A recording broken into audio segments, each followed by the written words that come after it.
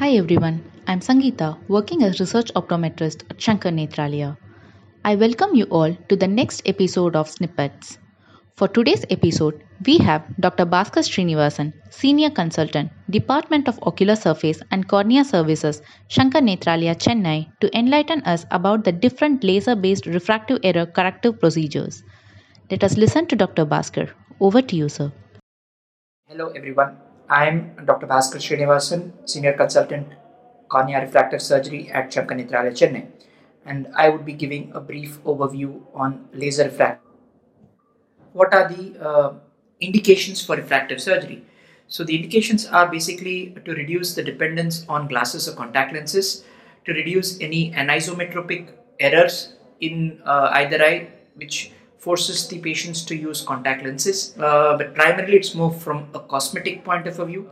Sometimes an indication could be that they want 6/6 vision for a particular job, and in certain situations it helps to improve the quality of vision, especially in patients where there is, say, a corneal scar or some factor in the cornea which affects their quality of vision. So what are the types of refractive surgeries? So you could classify refractive surgeries as those based on the cornea or keratorefractive procedures, and those based on intraocular processes such as the concept of phakic intraocular lenses or the concept of presbyopic lens exchange, which is also called as clear lens extraction with multifocal intraocular lens implantation. Laser based refractive surgery is the commonest corneal refractive procedure performed worldwide with excellent efficacy and safety. However, it is not without its due risk, and a detailed preoperative assessment goes a long way in improving not just the immediate but also the long term efficacy and safety of the procedure.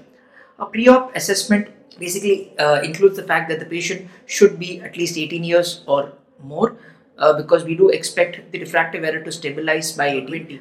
If there is a change in refraction, he or she is not an ideal candidate for the procedure at that point of time. The patient should be off contact lenses, preferably for about a week or 2 weeks prior to the surgery, especially systemic diseases that affect the wound healing, such as connective tissue disorders or patients with diabetes, probably are relative contraindications for undergoing the procedure. A family history of ectasia is also a contraindication.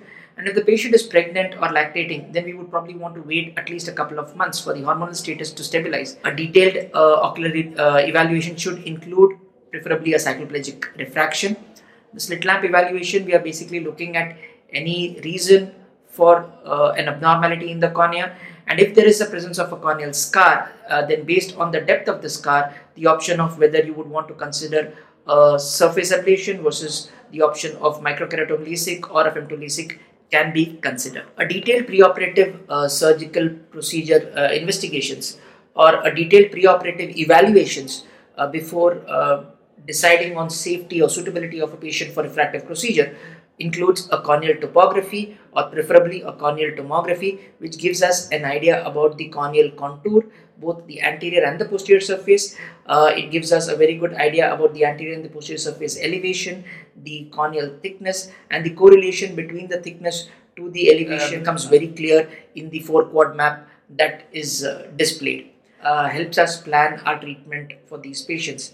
Specular images of the endothelium, you don't want to be doing the procedure in patients where the endothelium is unhealthy. A total corneal and an ocular aberrations might give you an idea that the particular patient might be a suitable candidate for a corneal topography guided treatment or an ocular aberration guided treatment. An investigation of corneal biomechanics helps us predict the possibility of the eye becoming keratoconic post procedure. The measurement of axial length is important prior to procedure, especially if you're dealing with very high myopes. And in certain situations, using OCT for epithelial mapping helps us identify corneas with subtle irregularities. These investigations basically help us identify an ideal patient for refractive procedure.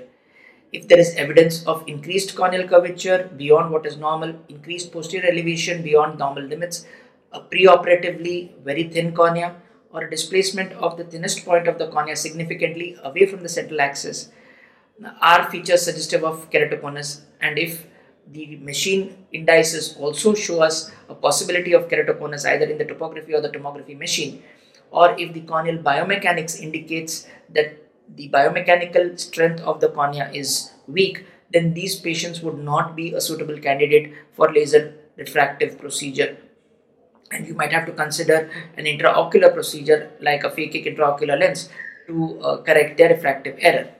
So just to reiterate, the relative contraindications for a laser refractive procedure would be somebody with a connective tissue disease, somebody with dry eyes, patients with Fuchs dystrophy, presence of a history of previous viral keratitis. Coming to the types of refractive procedure, you could classify it as a surface ablation or a flap-based procedure. Surface ablation could either be in the form of photorefractive keratectomy, or what we commonly do these days is what we call as advanced surface ablation procedures, which basically includes epiLASIK, which uses a microkeratome to peel off the epithelium as a sheet, or the use of LASIK, which uses alcohol to create a cleavage plane between the epithelium and Bowman's membrane to get an atraumatic epithelial removal. Or the option would be for something called as a trans-PRK, which uses the excimer laser itself to ablate the epithelium. Once the epithelium is removed, an excimer laser ablation is done on the surface to correct the refractive error. LASIK, on the other hand, involves creating a corneal hinge-based flap that can be done either using a microkeratome or using femtosecond laser. The flap is lifted, and this is followed by excimer laser ablation of the bed to correct the refractive error. Again, with LASIK and epiLASIK, you can have customized treatment programs, something called as topography guided laser ablation or corneal wavefront guided laser ablation. These two are based on the corneal topography or the corneal aberrations, and if the corneal aberrations or the corneal topography is not very regular, along with the refractive correction, these aberrations or these irregularities can be improved. The idea of these procedures is to improve the quality of vision beyond what the patient has presently with glasses. The improved corneal shape reduces the higher order aberration. The other treatment program would be something called as a wavefront guided treatment, which includes both the corneal and the intraocular aberrations and tries to correct these aberrations in addition to the refractive error of the patient. The aim being to improve the quality of vision beyond the 20/20 or 6/6 that these patients might have. The other way of doing a corneal refractive procedure is called as SMILE, which basically uses a completely femtosecond based platform to cut the cornea in a small area and remove a lenticule of tissue. So let's look at the range of refractive errors that we are looking to correct. With LASIK or advanced surface procedures, you could probably correct up to 6 diopters of error.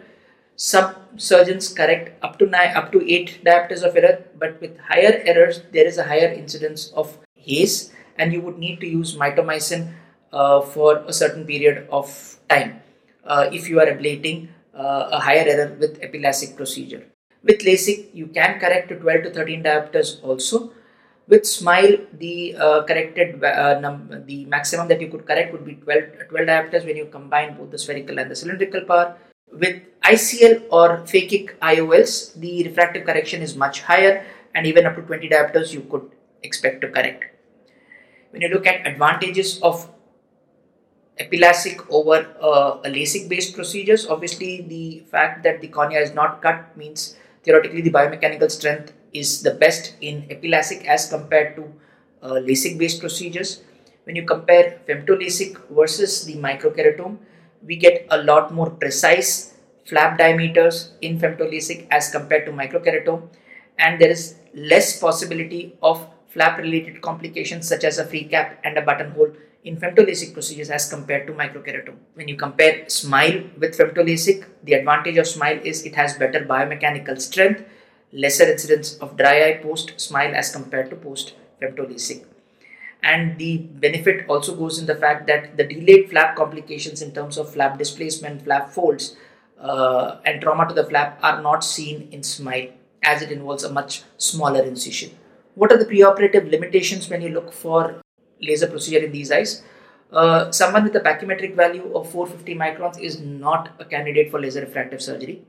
If the pachymetric value is less than 500 microns, it would be preferable to do a surface-based treatment, and LASIK or SMILE would be an option only if the error is small or if all the other parameters are normal. The minimum residual bed that you would want in LASIK and SMILE is 250 microns, which is the bare minimum that you would want to leave behind. But most people would prefer to leave half of the initial corneal thickness, and there are studies which look at percentage of tissue ablated, which basically includes your flap thickness and the amount of tissue ablated with respect to the overall thickness of your cornea, and you would want to be within 40% of preoperative corneal thickness to be safe. When you're doing a myopic laser refractive surgery, your corneal contour becomes flatter post procedure. However, this can have implications for quality of vision. Approximately 0.8 diopters of decrease in keratometric value occurs per diopter of refractive correction, myopic correction, and about 1 diopter increase in K value occurs per diopter of hyperopic correction. So we need to have an idea what our end keratometric value is going to be after a refractive procedure. Even though there are no cutoff values, we do know that a very flat cornea might have issues with quality of vision. If your preoperative K is very flat and your refractive error is very high, you might want to then consider a non-laser refractive based procedure to correct the refractive error. Every surgery has complications, so we do get complications in laser refractive procedure also, even though they are very rare. So you could have the possibility of a haze which occurs in PRK or epiLASIK. There is a possibility of flap related complications in LASIK such as microstriae or folds. You can end up having epithelial ingrowths. Infection is a possibility in both PRK and LASIK as such. LASIK can also have the possibility of having diffuse lamellar keratitis, which basically is an inflammation in the interface. An increase in intraocular pressure can give rise to cleft in the interface, and this can over a period of time even lead to stromal keratitis, which is called as pressure induced stromal keratitis. In SMILE, you can end up having a lenticule, which can end up causing irregular astigmatism. The laser ablation itself could either be decentered and that could cause issues with quality of vision. Regression again is an important aspect. So the patient has had a good refractive correction initially, and then over a period of time there is a recurrence of a mild refractive error. So if a patient complains of that, you would first need to check repeat the refraction. Again, you would need to check the topography to see if there is any change in the corneal shape which accounts for the change in the refractive error. Look at the epithelial maps, because epithelium might be masking certain areas and that could probably be responsible for the mild regression that you are seeing. Check the axial length. There could be an increase in axial length of the eye which could explain the mild regression that the patient is having.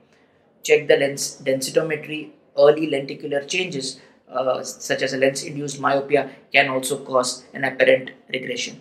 When you're looking at a cataract surgery in a post laser refractive surgery eyes and you need to calculate the lens power, the first and most important step would be to get a topography done to check how well the treatment is centered.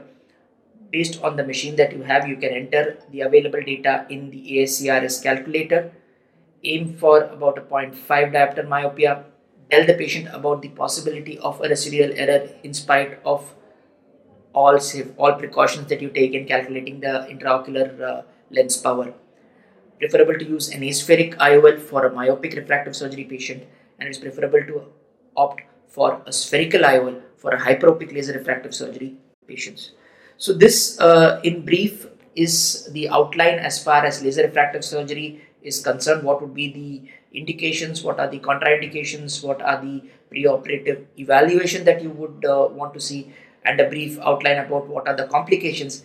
And since most of us are cataract surgeons, understanding the importance of doing a good IOL calculation in these eyes. Thank you.